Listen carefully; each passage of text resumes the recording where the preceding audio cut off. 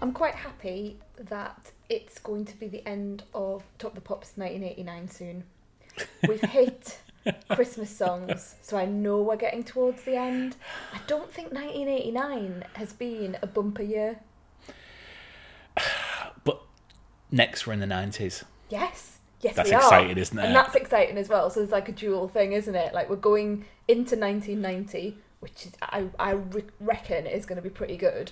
But then we're actually in the decade of the 90s as well. Assuming they don't just start at 1980 again. No, they wouldn't. We're carrying on. We're going to get all the way up to the present day, surely. Well, not present day, because they don't do it anymore, but you know what I mean.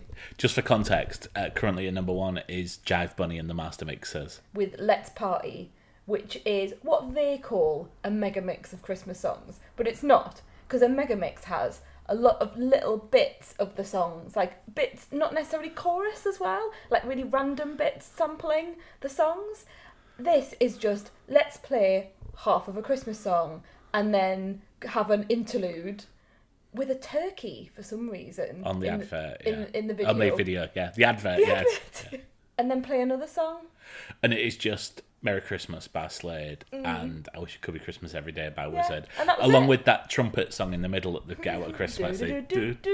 No, that's not what it is. That's Jive Bunny as well, though, isn't it? Yeah, but in the middle of that song that we're talking about, it's da da da da da da da da da da da da da. Okay. Just for context, we've literally watched this 5 minutes before we started recording. Yeah, that's why it's on my mind. Well, it's clearly not if you think it's something different. There's some good stuff in 1989. Jason Donovan's at number 2, you know. Electronics just being on. And you've done your usual thing of asking me the question that you always ask me. I mean, you must ask me this question, like, once every fortnight. Well, why do you not know the answer then? Because I mustn't listen, or it just can't process in my mind. For reference, the question is, what are the 4 bands that spun out of New Order?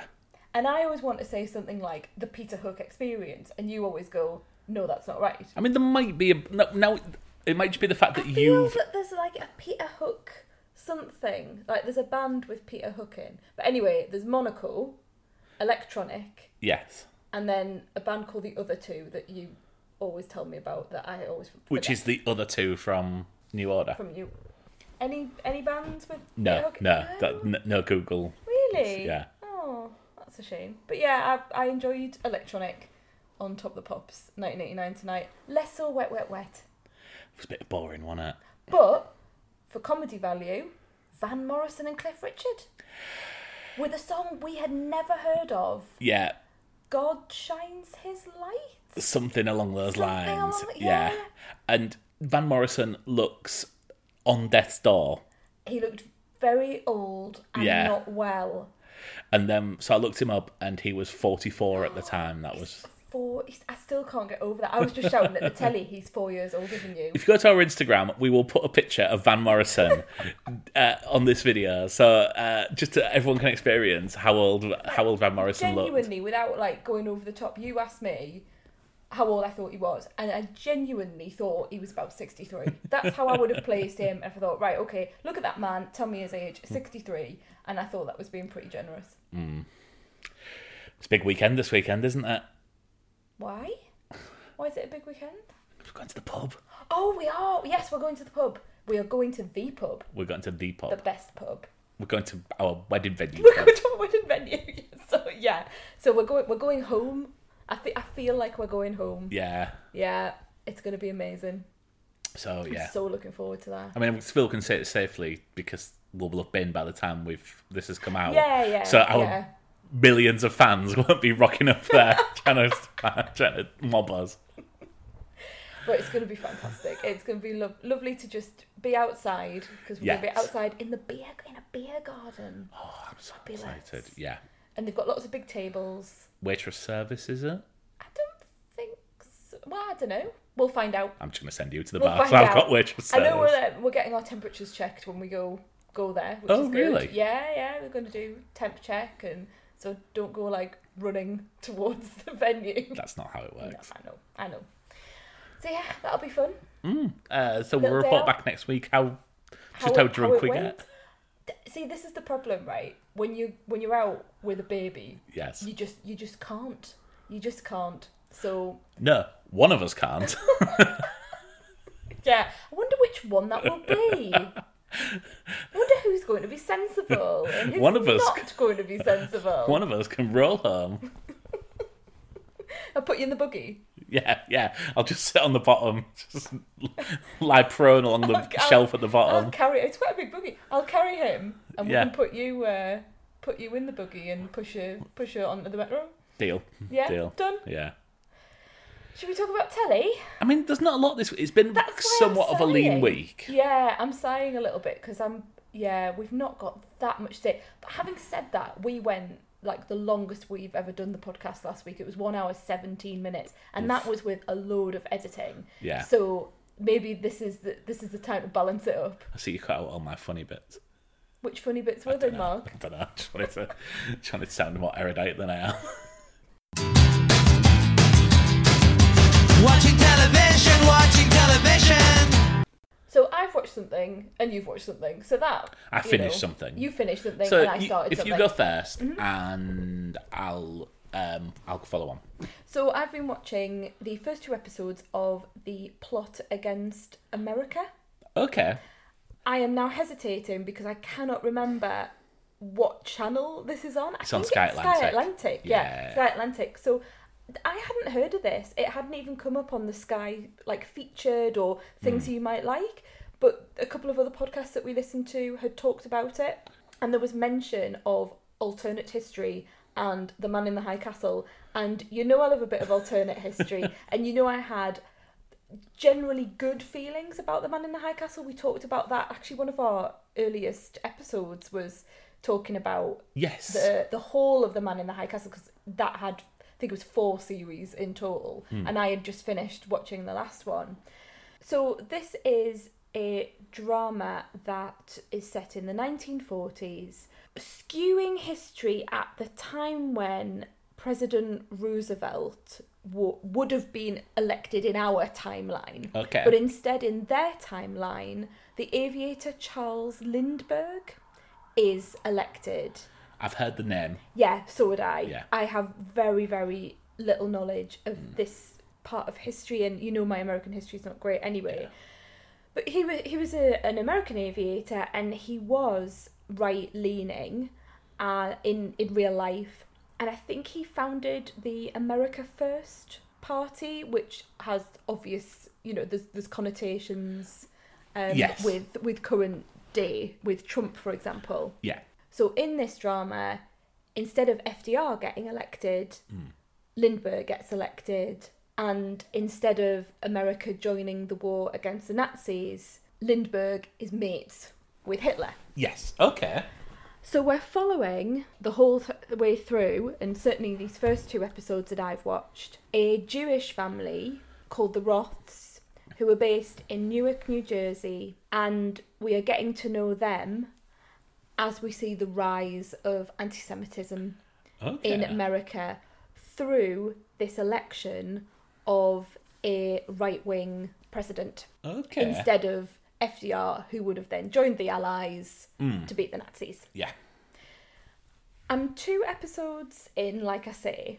I'm finding it a hard watch. Do you remember when I talked about The Man in the High Castle, and I said what I really would have loved is if they left all the sci-fi to one side and they just concentrated on the drama? Yes. This is exactly what this is doing. So I'm really struggling as to why I'm finding it a struggle. Does that make sense? Okay, yeah. This is exactly what I was looking for. It is The Man in the High Castle. It's the premise of The Man in the High Castle without any of the sci-fi. It is absolutely, everything is played straight, factual. You believe everything that is going on. There's no supernatural. There's no sort of alternate worlds or anything like that. This is so realistic, and it is absolutely beautifully done. The 1940s just realised on the TV. I've never seen anything like it. It's just the detail, and I know I spoke about detail with Mrs. America last week as well, and said that they put lots of detail into that, and we talked about Mad Men. But this is, it's like you're stepping into the 40s. And one of the actors who's involved in this programme has said that just to walk across the street, they had 22 genuine cars from that era. They had... They went to the detail of which cigarettes this particular family would have been smoking in this district at that time. Okay. It's the people behind The Wire. Oh, so it's David... It's Ed Burns and David something else. And I can't remember his... David Simon. Okay. So that's what drew me to it as well. And that's what's really making me stick with it. I've thought long and hard about why I'm finding it hard to digest. I think there's two things. Yeah. Number one, I am watching this when a small person is blowing raspberries and singing. And I mean incessantly throughout the entire programme. So every time you've gone up for a lie down or you've gone to do something in a different room, I've stuck this programme on just to give me something to do in the background while I'm sorting stuff out. But I'm trying to watch it, but I'm also trying to look after an infant. And he has just decided that this is the time to sing, do-do-do-da-da-da, raspberry blowing, you know, really excitable for an entire hour. What's Blake doing while this little person's doing? So there's that to begin with. I can't put subtitles on. Yeah, I mean, I fully understand this because I tried to start watching Dark the other week in a first thing in the morning when I'd got up with Blake, and I had to watch the first episode twice and then realised there's no way I can just carry on watching every episode twice of it. So yeah, I fully understand that. So that's my first bit. So I keep thinking, right, okay, it's just that. But when I've thought about it a bit more, I think the second thing is, it is so true to life. And I know where this is going. It's this lovely Jewish family. We're getting to know them intimately. We are getting to, see them doing a comedy routine on a night time, being reasonable and kind with their children, trying to support others in their neighbourhood, wanting a better life. They're a working class family and they're wanting to move to another part of the neighbourhood. Yes. We're starting to see fascists in their neighbourhood. One of the cousins get beaten up. I know where this is going. Yes. And although this may seem cowardly, I just don't think I can take it right now.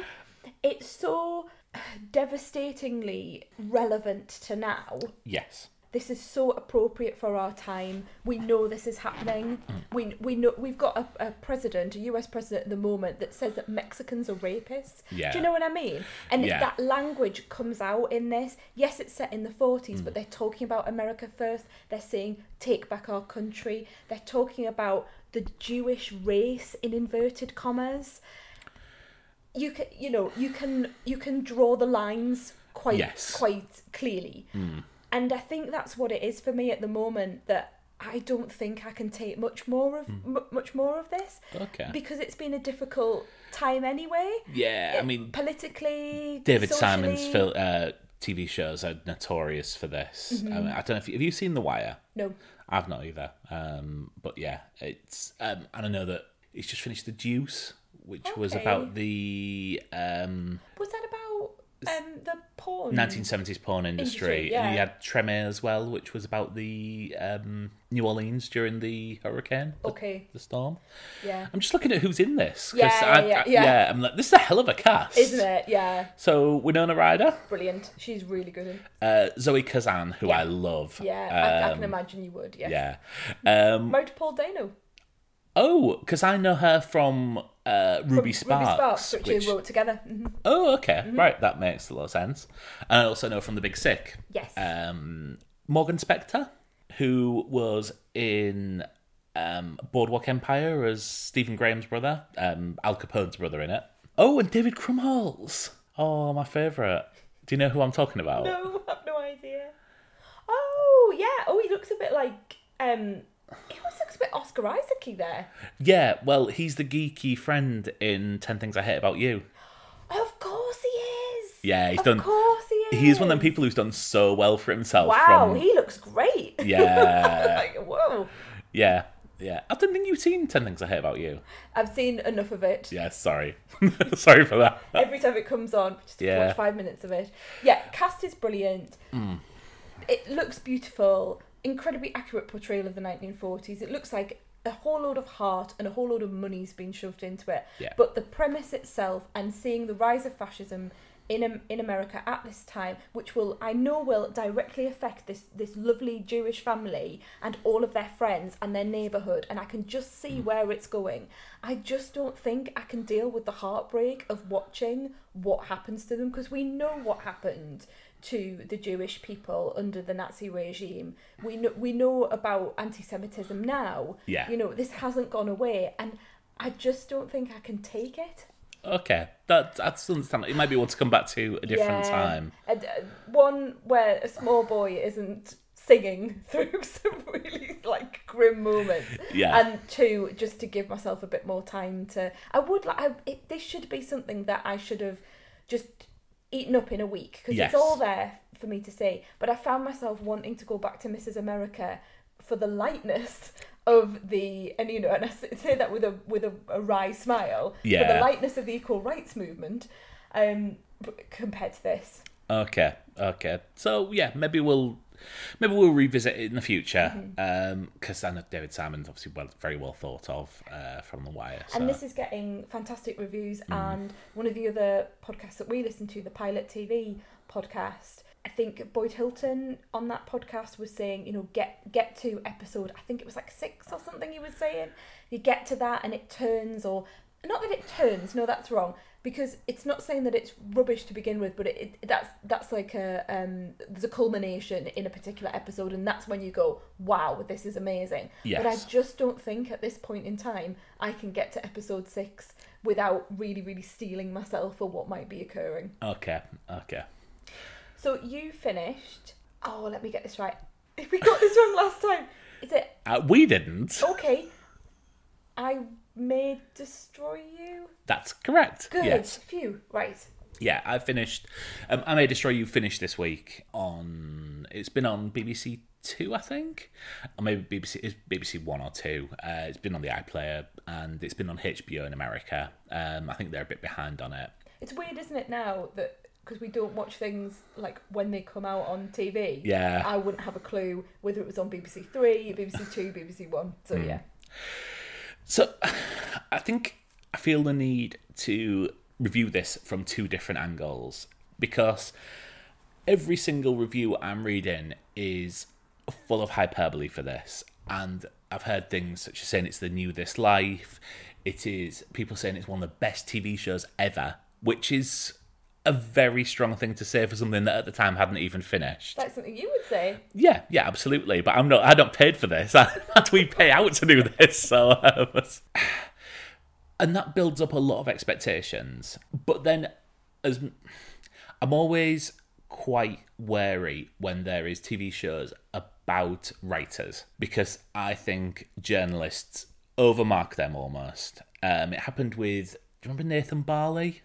I know the name, I didn't see it. It was about someone who had a very trendy, over-the-top magazine that came out, and everyone who was in magazines wrote how great it was, and everyone else who watched it, just in the public, were like, yeah, I can't relate with this at all. Yeah. It's like if someone did something about... It's like a lot of solicitors, I imagine, rave about Suits, although that's a bit of maybe... Yeah, my students love Suits. Yeah, there we go. Even so, this is such a phenomenal piece of work that really deserves to be seen. I can fully understand why you didn't watch this. You watched the first episode and found it problematic. I think when we first reviewed it... I think problematic might not be... sorry, yeah, that's completely... the right word. Yeah. It's just that I found it a difficult watch because of the themes that were involved. Yeah, that's exactly right, thank you. I think when I reviewed it, I thought this was going to be some little, almost like a mystery of her trying to find out what happened that night. That is very much in the background, for the entire series, and it's only sort of the last 2 episodes where we kind of return to that. It influences the things she does, it influences the person she becomes, but we get to deal with that rather than the actual what happened on this night. I think at the time we sort of shied away from spoiling it, but I think for the purpose of this, I'm going to say the first episode ends with her getting a flashback on a very heavy night out to a sexual assault. And it's just a very vivid but very short flashback, and that's all she can remember, but she has no memory of what's happened. And really that influences the entire series. This isn't told as a linear story, so it goes back to her childhood, it goes back to her school days, we spend a lot of time with the cast of characters around her. Her 2 best friends are brilliant, and I'm going to just look up what their names are. So Michaela Coel is obviously the writer, creator, did a lot of directing, I believe. I'm going to really butcher this pronunciation, but Waruchi Upia is her best friend Terry, and Papa Esidu is her other best friend Kwame, who's a gay guy who is trying to sort of find himself on the scene.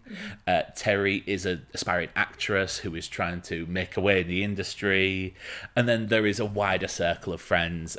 There is a love interest in Italy who she met. In the first episode, we see them ending, but we have a flashback episodes where she goes back. She spends a lot of time with him. We see time at school. And this covers so many facets of life for youngsters. It covers dating apps. It obviously covers consent. It covers social media and people's reliance upon it. It as a white 40-year-old man, it's something that I don't have to have a lot of time, but it is such a view into this. There is a moment in the second to last episode where my jaw actually hit the floor. There is a reveal about a character which I did not see coming, and probably showed some of my ignorance about the subject of a certain subject of people at the minute, which I'm not going to say because I want people to have the same experience that I did. It is so well done. And then we got to the last episode. And the last episode, it somewhat leaves the format behind. The way the last episode works is 100% not for me. I think you caught the very end of this. I didn't know whether you were going to mention that, but yeah, I did. And I thought, ooh, I might like this because there seemed to be some kind of almost like supernatural element to it, or mystery element, or and then there was, you know what I'm like with because I love things to do with writing because that's what I do. So there's a scene of someone reading out an extract of their book, and I was having a little veil. One day that could be me. You know, that sort of like, what would I do if I win the lottery moment, where you say, yes, I could do that one day, but clearly it's never going to happen. So I was pulled in just for that. Yeah.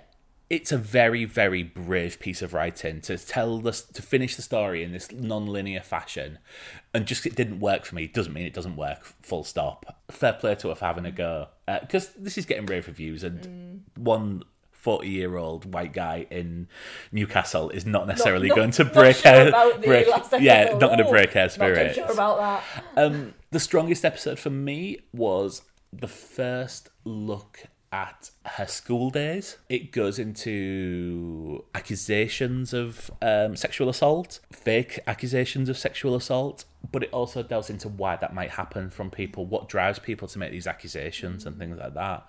And we see characters in different lights, and this is such well written program.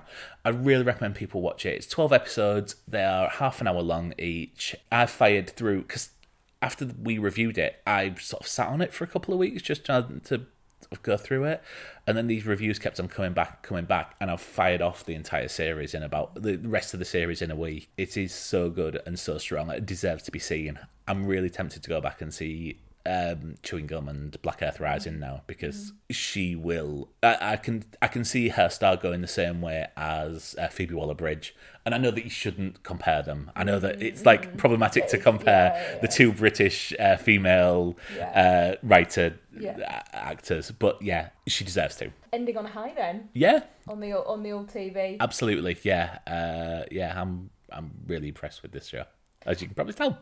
Well, let's hope that more Liam Neeson carries on the fantasticness of your last review. Who knows what lies ahead of us for date night? I've found the DVD that we have, and just to let you know, we are watching the extended harder cut. You're not joking? No. I thought you were having a joke. Nope. Still only 90 minutes. The extended harder cut. Yeah, that's what it says on the DVD. Wow. I don't. It's one of them things where when DVDs, they put 4 extra seconds or something in. But yeah. Well, I look forward to that. So Liam Neeson, Taken. Yeah, let's go. Let's do it. Dad! Oh, my darling. Happy birthday. Dad, guess what? You know my friend Amanda?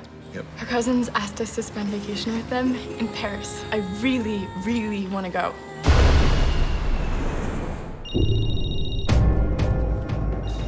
Hi, Daddy. You were supposed to call me when you land. There's someone here. What? Oh my God, they got Amanda. They're coming. All right, listen to me. Go to the next bedroom. Under the bed. Tell me when you're there. Now, the next part is very important. They're going to take you.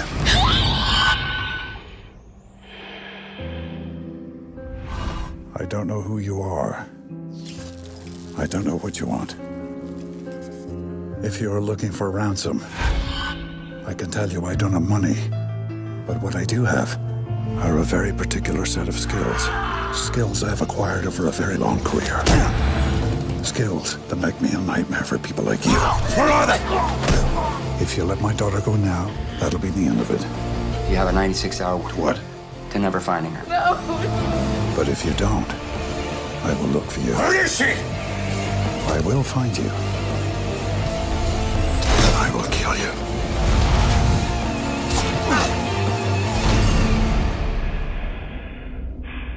Good luck.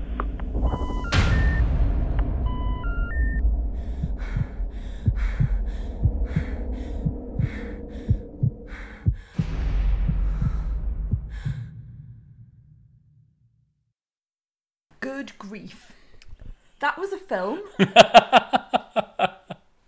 If my smartwatch was on, and it's not on at the moment, but if my smartwatch was on, telling me my heart rate, there are times where it says, calm down, Elaine, calm down. You've gone a bit fast there. That's what it would be saying now. It would be going, you're not exercising, Elaine. Why is your heart rate going so high? Are you having a heart attack? I can still feel my heart pounding in my chest. Because that is an adrenaline ride. Well, there we go. Wow. I feel I just needed a moment. I mean, I see this more as a parable Right. that nothing good can come from going to a U2 concert.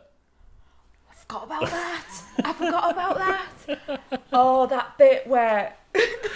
So they should we start off? Yeah. You're looking at me to say, let's go back a bit. Spoilers for... So we've just watched Taken. Yeah. The 2008 Liam Neeson action film where he takes it out on the whole of Europe, basically. Where his daughter gets kidnapped. Yes. And he will find them and he will kill them. Yes. You enjoyed this then? I enjoyed elements of it. I think it is a complete mishmash of a film. So there are so many different elements to this. There are comedic elements. There are laugh out loud moments. There are bits where I thought, oh, we're in a Pink Panther film. Big Liam's got his newspaper up in his French cafe and he's waiting for someone to come along and he puts his newspaper down because they've gone past him and I just want to go dun dun dun. What we really needed was holes cut out of the newspaper, but and Vanessa too as well. Like there's so many stereotypes in it. Like everyone's carrying a baguette. yes, Like there's no reason. if they had a stripy t-shirt and a beret and some garlic, yeah, that would not have been beyond this film. And then other part, I've got there are scenes that are really staying with me, and it's difficult to explain, but there are things that I can't get out of my head because they were so gruesome. It's really quite affecting. Okay, so I'll talk about the things which stayed with me, and I've seen this quite a few times because it's always on ITV2. It's that sort of film. I saw it when it came out, and then I've seen it plenty of times on like TV since. The things that stayed with me were kind of the auction scenes, because she's taken by a trafficking gang, and I think probably go back to something which shouldn't really be comparable to, but Save Me. The auction scenes there stayed in my mind, and obviously very different setting and everything like that. But these are, when you see the girls sort of wheeled out, and they really do stay with you. For them, and I didn't realise that the plot line involved the exploitation of women through sex trafficking. I thought it was just a kidnapping, not just a kidnapping is not the right way of putting it, but I thought it was going to be your standard kidnapping for ransom. Because when Xander Berkeley turns up as our stepdad buying her a pony. I did think, he's clearly got a lot of money. They're throwing this big party for her birthday. Big Liam's bought her a karaoke machine, a tiny little karaoke machine as well, like a proper late 90s karaoke. And stepdad Xander from 24 has bought her a pony. Then I thought, oh great, he's going to be involved in some sort of dirty dealings, and he's going to have to go to Big Liam. I've had this terrible, dodgy times, and now they've taken it out on my stepdaughter. But that's not the way it went, so that was really a surprise to me. Okay. But all the scenes of sex trafficking, exploitation of women, were really quite hard to watch. You're right. I mean, they are tough to watch. I don't think there's anything sort of exploitative about it. I think it's obviously the whole entire film itself is a little bit kick punch, snap an arm thing, but I don't think they were necessarily. I think they were done. I suspect, obviously, we know that this is going on at parts of the world, absolutely, and I think it's made to look as grim as it probably is. I think that what I was pleased was that we weren't seeing multiple scenes of women being assaulted. That I think really would have tipped it up. You can imagine what was happening. They made that very clear what was happening. They were drugging the I mean, I can't say women, they were young girls. And some looked very, very young as well. And they were there. Some were being farmed out in almost like centres where people could go. And then we later find out that there's another layer to the enterprise that reminded me very much of the Jeffrey Epstein. Of course, sort of everything going around that, with celebrities and people who have a large amount of money and power. Never even thought of that. That's obviously very much in the news at the minute.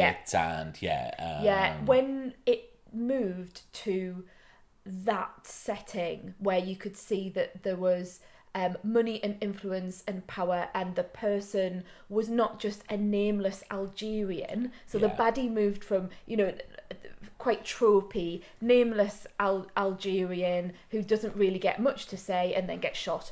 When they moved it to very well spoken, I think he was American. Even though he had a French name. But he seemed to speak sort of in American accent at times, and he is suited and booted and is in a palatial apartment with lots of people who looked very trendy. They had sequin dresses and champagne. It moved to that. The first thing I thought of was the Jeffrey Epstein, the affairs around that. Absolutely.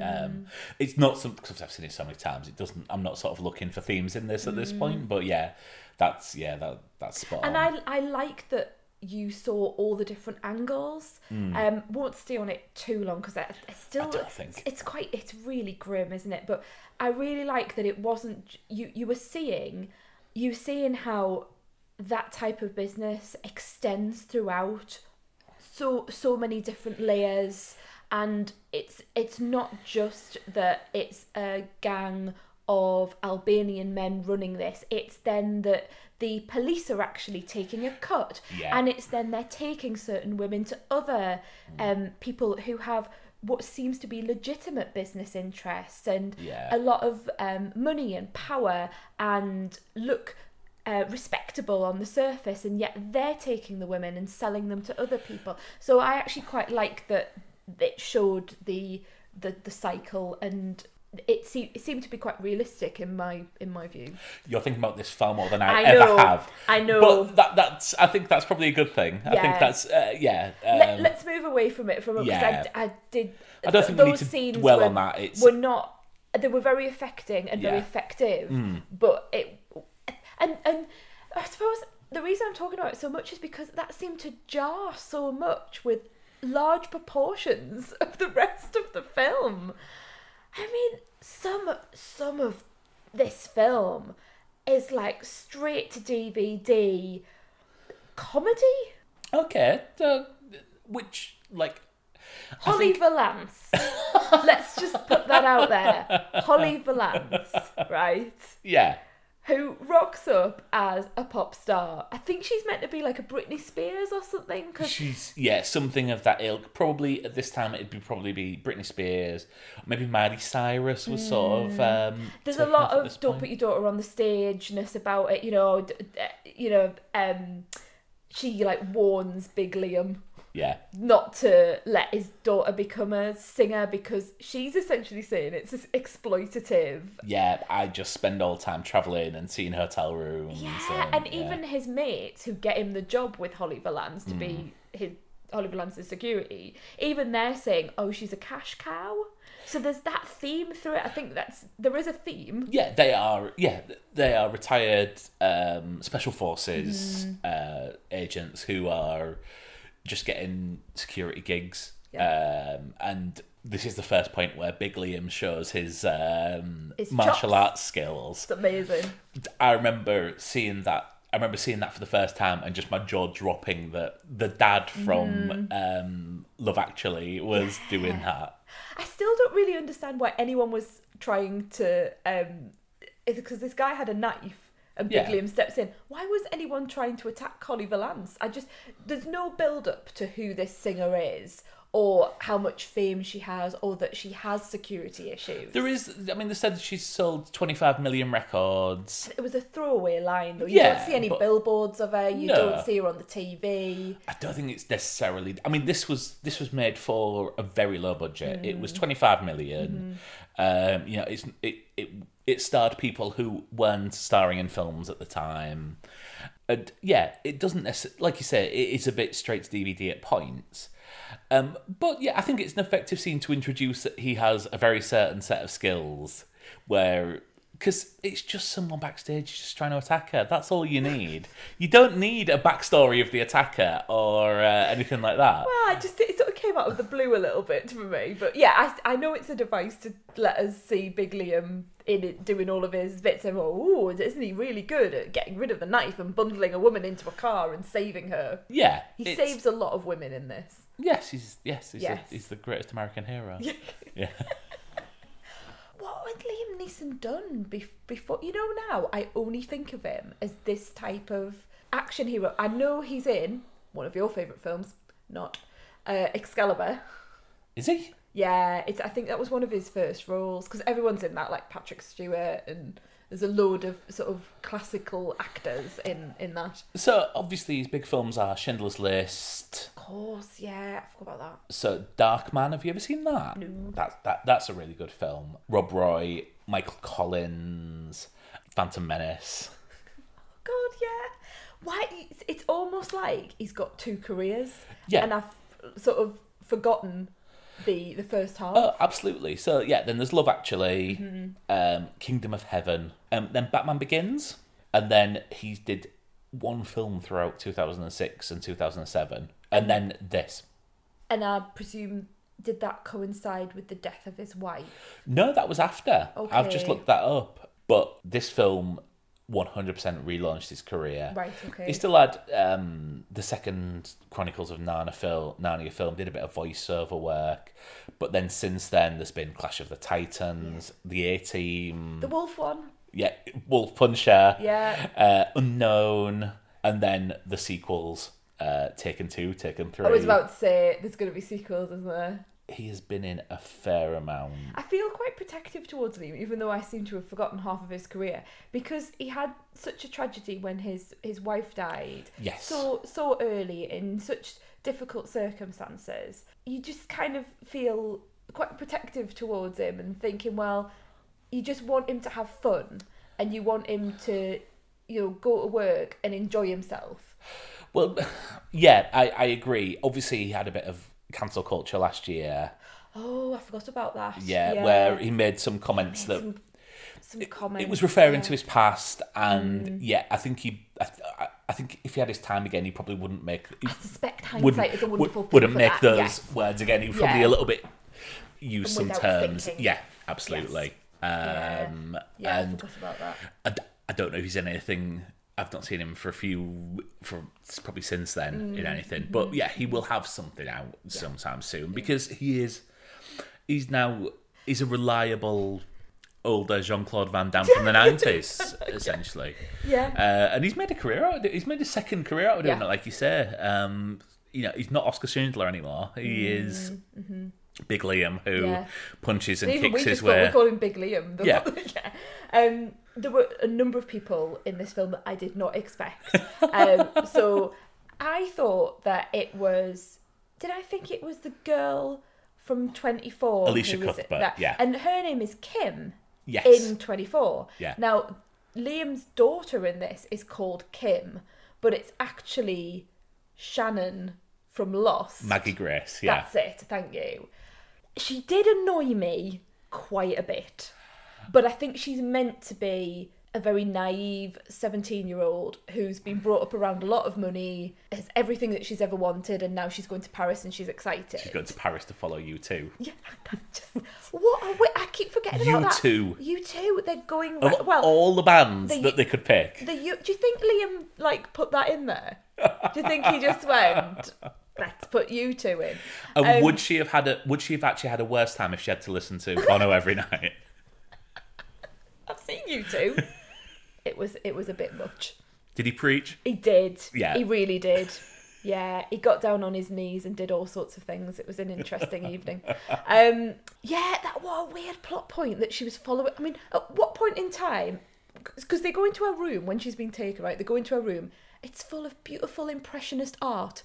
There's no pictures of the Edge anywhere as far as I can tell. She wants to be a singer, but she's more like Holly Valance, not, bit of Bono. There's not a big crossover there, is there, between Holly Valance and a bit of Beautiful Day? But yeah, she was fine. She was playing She's playing a young girl who comes from money. Yeah, a bit super sweet 16 party that was probably quite big on MTV at the time. And then who is the mother? Is Jean Grey? Famke Janssen. Famke Janssen, yeah.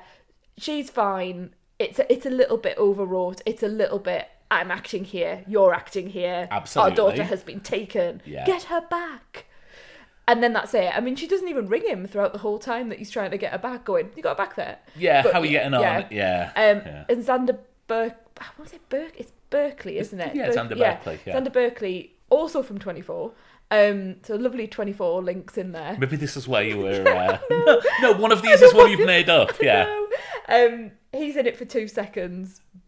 She's got a horse. Oh, he comes in quite handy when Big Liam needs a plane. Yeah. What do I need? Get me a plane. Big Liam's looked up his business interests and know that he does dealings with a private jet. So yeah, he can get a flight an hour ago.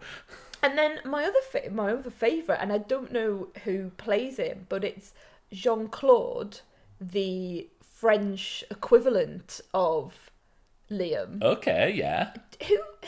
Who is he? Can you look him up for me? So his name is Olivier Rabadouin. Okay. So do you want to know what you will have known him in? I will. Yeah, I will.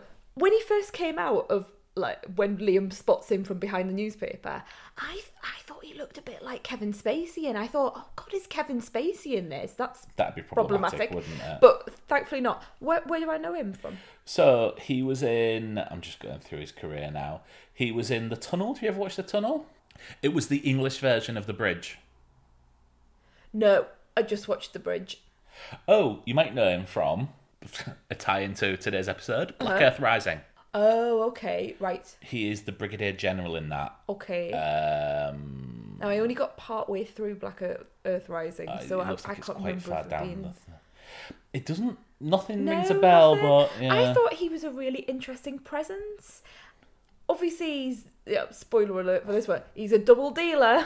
Yeah. he's taking money, but I thought he was really interesting how he was the equivalent of Liam. He'd also retired, in inverted commas. He takes money to support his family. I really liked him. I really liked how he was. You didn't quite know where you stood with him, but you needed to keep an eye on him. You actually screamed out loud when Big Liam shot his wife. I was just about to say that. It's so unnecessary. So unnecessary. Like, I know he's got, it's only a flesh wound. He shoots her in the, I mean, what has she done? And maybe that's where I kind of think, well, the violence against women in this film, it seems to enjoy itself a little bit at moments like that. Okay. I thought that was really quite excessive. He could have shot him. He's the one that's doing the wrong thing. The wife isn't doing anything. Yeah, but he needs him to help him. I mean, I'm not defending it. Yeah, I'm not defending it. But yeah, I did. It was quite shocking. Yeah. It was quite shocking. Yeah, and I think it's designed to be. Yeah. Yeah. I mean, they would not have expected the success that this film has got. I mean, this, like I said, this was $25 million dollar film. It made $225 million worldwide. So they took it to the bank. And by that, I mean literally taking it to the bank in big sacks with dollar signs on it. Wow. Yeah. There is one thing that I thought was an interesting theme that we see a lot in horror films. So Kim, her name is Kim, isn't it? I'm not making that up because I'm thinking about 24. It's Kim in this. Kim, okay. So Kim is travelling with her friend. Is it Amanda that she's travelling with? Yes. And Amanda is blonde and Kim is brunette, and they're picked up at the airport as two girls who could be kidnapped and then trafficked. Yeah. There's a scene after they arrive in Paris that's quite pointed, where Amanda is talking about how she wants to sleep with the French guy that they've just met at the airport, who actually turns out to be part of this trafficking gang. Yeah. So she's talking about that, and she very pointedly raises the issue that Kim is a virgin and that she could find someone to sleep with in France. So you're getting straight away, Amanda is, in inverted commas, a good time girl. Yeah. And, she's going to sleep with the French people. She's so 19. She's 19, a couple of years older. She's marked as more knowing, and then we're marking also Kim as very young, very nice. She's wearing a little hairband, and she hasn't slept with anyone, and she doesn't want to sleep with anyone. And she's sort of chastising her friend. So straight away we've got the horror trope of the virgin and, in inverted commas, the good time girl, and we know who isn't going to survive, don't we? Absolutely. And that's exactly played out in this film. Because, later on, in a really, really gruesome scene, when I was talking about gruesome scenes before, I found this really quite affecting.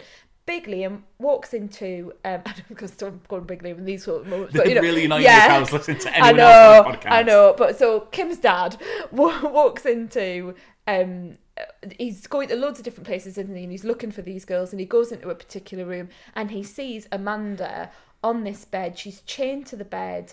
She's dead. Yes. It looks like she's vomited. There are track marks in her arm. There's a needle on the floor. And it's the way she's positioned on the bed. Her legs are all askew, and her clothes are all... And she's eyes open, staring into the distance with the vomit coming out of her mouth. And they linger on that for quite a while.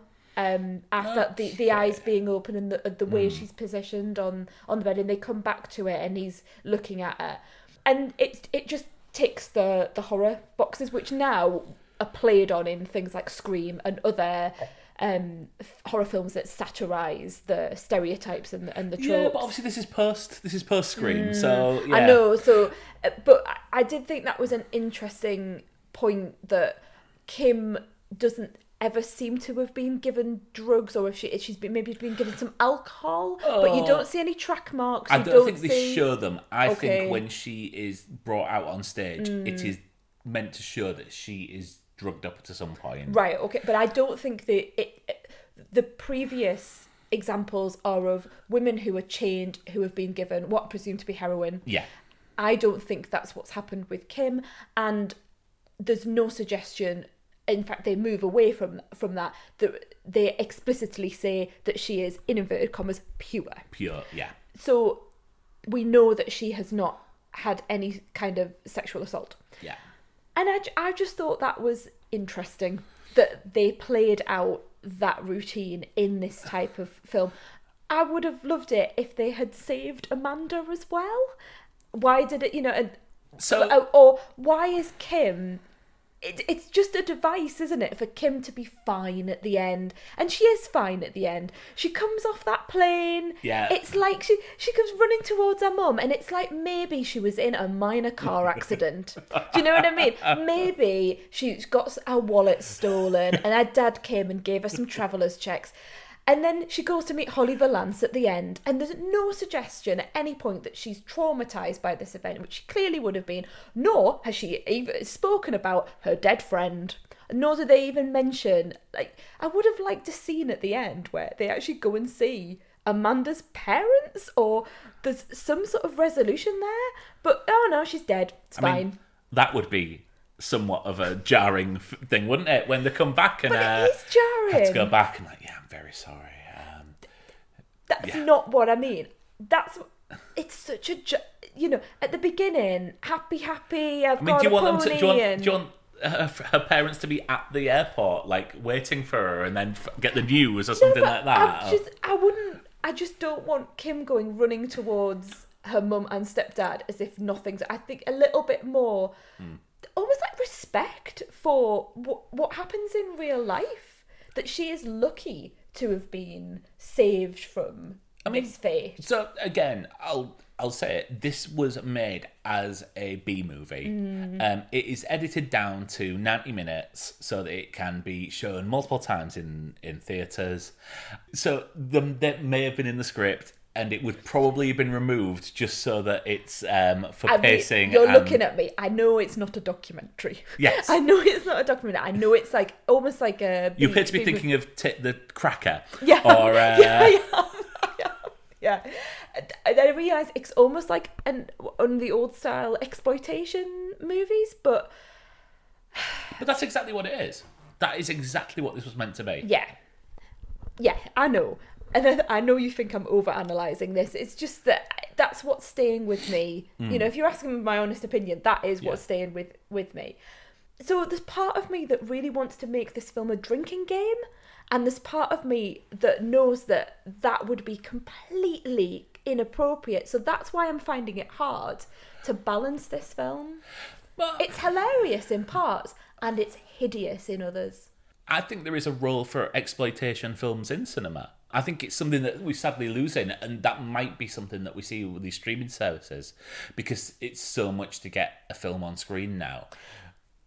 And I'm just thinking about I was about to say Chris Hemsworth film. It wasn't Chris Hemsworth. Yeah. Who did we watch? Yeah, it was Chris Hemsworth. Oh, was it Chris Hemsworth? Yes. Oh, good. Extraction. I must be more tired than I think. Extraction. Yeah. I was thinking about that when you said that Netflix put on Extraction, and that was very much a kidnapping. Yeah. And going to find them and that sort of style. A lot of filmmakers that we now know and respect made their name in exploitation film. Okay. And I think that is kind of something that's missing now. I mean, people tend now to get their start in television because the sort of premiumization of television is in the past few years. But yeah, if you can get someone on Netflix that can do a cheap movie, make it 90 minutes and have a helicopter crash in the middle of it, then it shows that people can make a film, and make a film without it being a 3-hour Transformers Michael Bay fest. Who directed directed this. Ah, okay.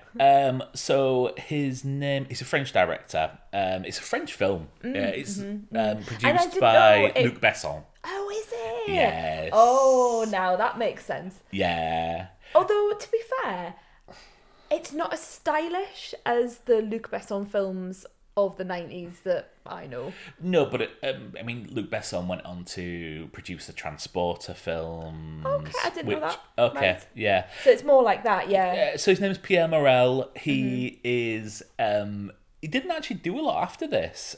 Let's look at his filmography. He's never sort of gone into sort of mainstream American cinema. Not that's the beginning and end of everything. Not. But yeah, he's done a bit of TV work. His big film after this was. Actually, I really like this film. Have you ever seen From Paris with Love? No. I'll read the IMDb synopsis. In Paris, a young employee in the office of the US ambassadors hooked up with an American spy looking to stop a terrorist attack in the city. Wow. So the spy is John Travolta. Of course it is. And the young, naive employee is Henry VIII. Jonathan Rhys-Meyers? Yeah. Oh, you know what? I've seen the poster for this. I really enjoyed this film. We might have to watch that. I do love a bit of Johnny Rhys-Meyers. I mean, I'm sure And if I watch obviously it John again, Travolta. it's crap. Yeah, but yeah. It is very much like this. Mm-hmm. John Travolta has a shaved head and is all over the place. I know, I've seen that poster. I'm really struggling to give this a rating. I say this every week. I know, but I really am with this one because I'm sort of in two minds about like the exploitation and then the comedy, and it just, my mind's all over the place. And I think this is a solid 3-star film. Yeah. That is my sort of my instinctual feeling when I was watching it. I'm going, solid 3-star. I was engaged the whole way through. I mean, we paused it so I could get a beer halfway through, and you were like, I can't believe 45 minutes have gone. 45 minutes had gone. It kept up the pace. It had me really feeling for the characters. It had emotional elements. It had, don't think it was meant to be this, but very humorous elements. So it had some tongue-in-cheek as well. Yeah. And some horrific humour that wasn't meant to be humour. So, you know, I could just, let's cut Holly Valance out of this. I mean, I don't have anything against the woman, but there's no need for her to pop up at the end as well and give us singing lessons. But it's just a bookmark. Yeah, it's just a bookend of the film. I know. It just didn't play for me. I think Holly Valance could have been far worse than this. Yeah, I'm not having a go at her. I just think that plot line of, oh, look, the daughter wanted to be a singer, and then she, after her traumatic incident in which her friend dies, she gets to go to Holly Valance's house and it's all right. So yeah, 3 stars. Yeah, is where would you I'm be interested in going watching the sequel? Yeah, I would. Yeah, I would, because Okay. I'd like to know what happens. And I feel like for a franchise, it's just going to be Big Liam going and saving women around the world, which is fair enough. You know, if I got kidnapped or, you know, was in a bit of trouble, I'd want Liam Neeson to come and sort it all out. Well, I mean, Taken 2, it's Liam that's taken. So who's going to come and save him? Well, he has to get out, that's the Oh, thing. he has to save himself. Yeah. Oh, okay. I'm not as impressed about that. I've seen Taken 2. Okay. And I remember one sequence with people running across rooftops. I think it's set in even further Eastern Europe, like maybe even like Turkey or somewhere like that. Okay. Actually, I think it is Turkey. Oh, okay. And I remember there being hand grenades involved. Okay, good. That's all I remember. And Taken 3?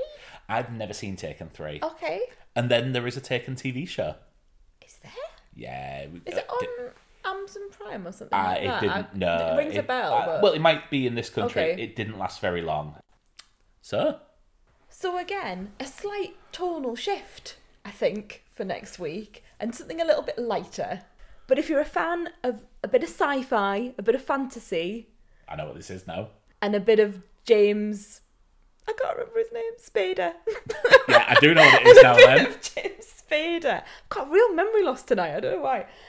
Then you'll enjoy that next week we're watching Stargate. So this is why it appeared on our Sky Plus planner the other week. Yeah, I forgot about that. I mean, I'm glad that we don't have to pay for yours anymore, because you normally pick something that's with no concern. Yeah, thanks Channel 4. Yeah, I normally just pick something. I mean, I can't believe like last week's Flatliners. Can't get it anywhere. You have to buy these things. Everything I've chosen, we've had to buy. Yes, because you're not very good at this. Yeah, thanks. So yeah, Stargate, slightly lighter. Yeah, so I know very little about this, other than we started to watch it maybe a year or two ago. Yeah. And we had to cancel it because the version we watched that was on, like, it wasn't on Amazon, but it was on like a secondary service that you could get from Amazon, like Stars Play or MGM World or whatever it was. And we started watching it and there was no subtitles at all.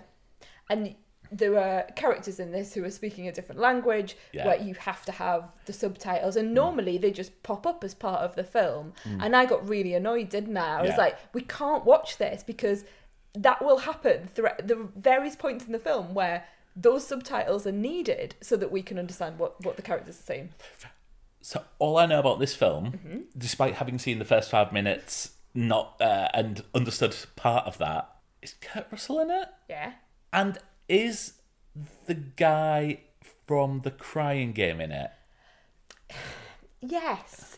And you said that last time we watched it, and I got really upset because I wanted you to get to that bit and do the usual thing of like, who is that? So wait and see. So pretend I don't know. Look, honey, I know all there is to know about The Crying Game. Well done. Excellent. Lap of honour around the room. Yeah, Stargate, fantasy, sci-fi, bit of a lighter touch. Maybe. I think this is pretty light. I don't think this is... I mean, it's light in parts. Yeah, and then, I'm not going to revisit that, though. You're going to carry on with that tonight. Yeah. I don't think it's that dark. I think it kind of is. Yeah. Okay, Stargate. Great. Look forward Brilliant. to it. Oh, thanks very much. Well, thank you, everybody. Thanks, everyone. And we'll see you next week. See you next week.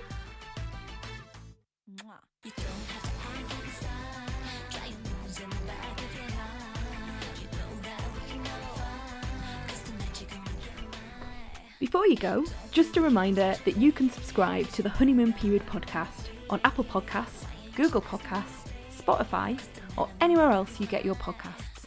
You can join in the conversation on Facebook, Twitter, and Instagram. Just search for The Honeymoon Pod. Finally, if you like this episode and you think someone else would too, please share it. See you next time.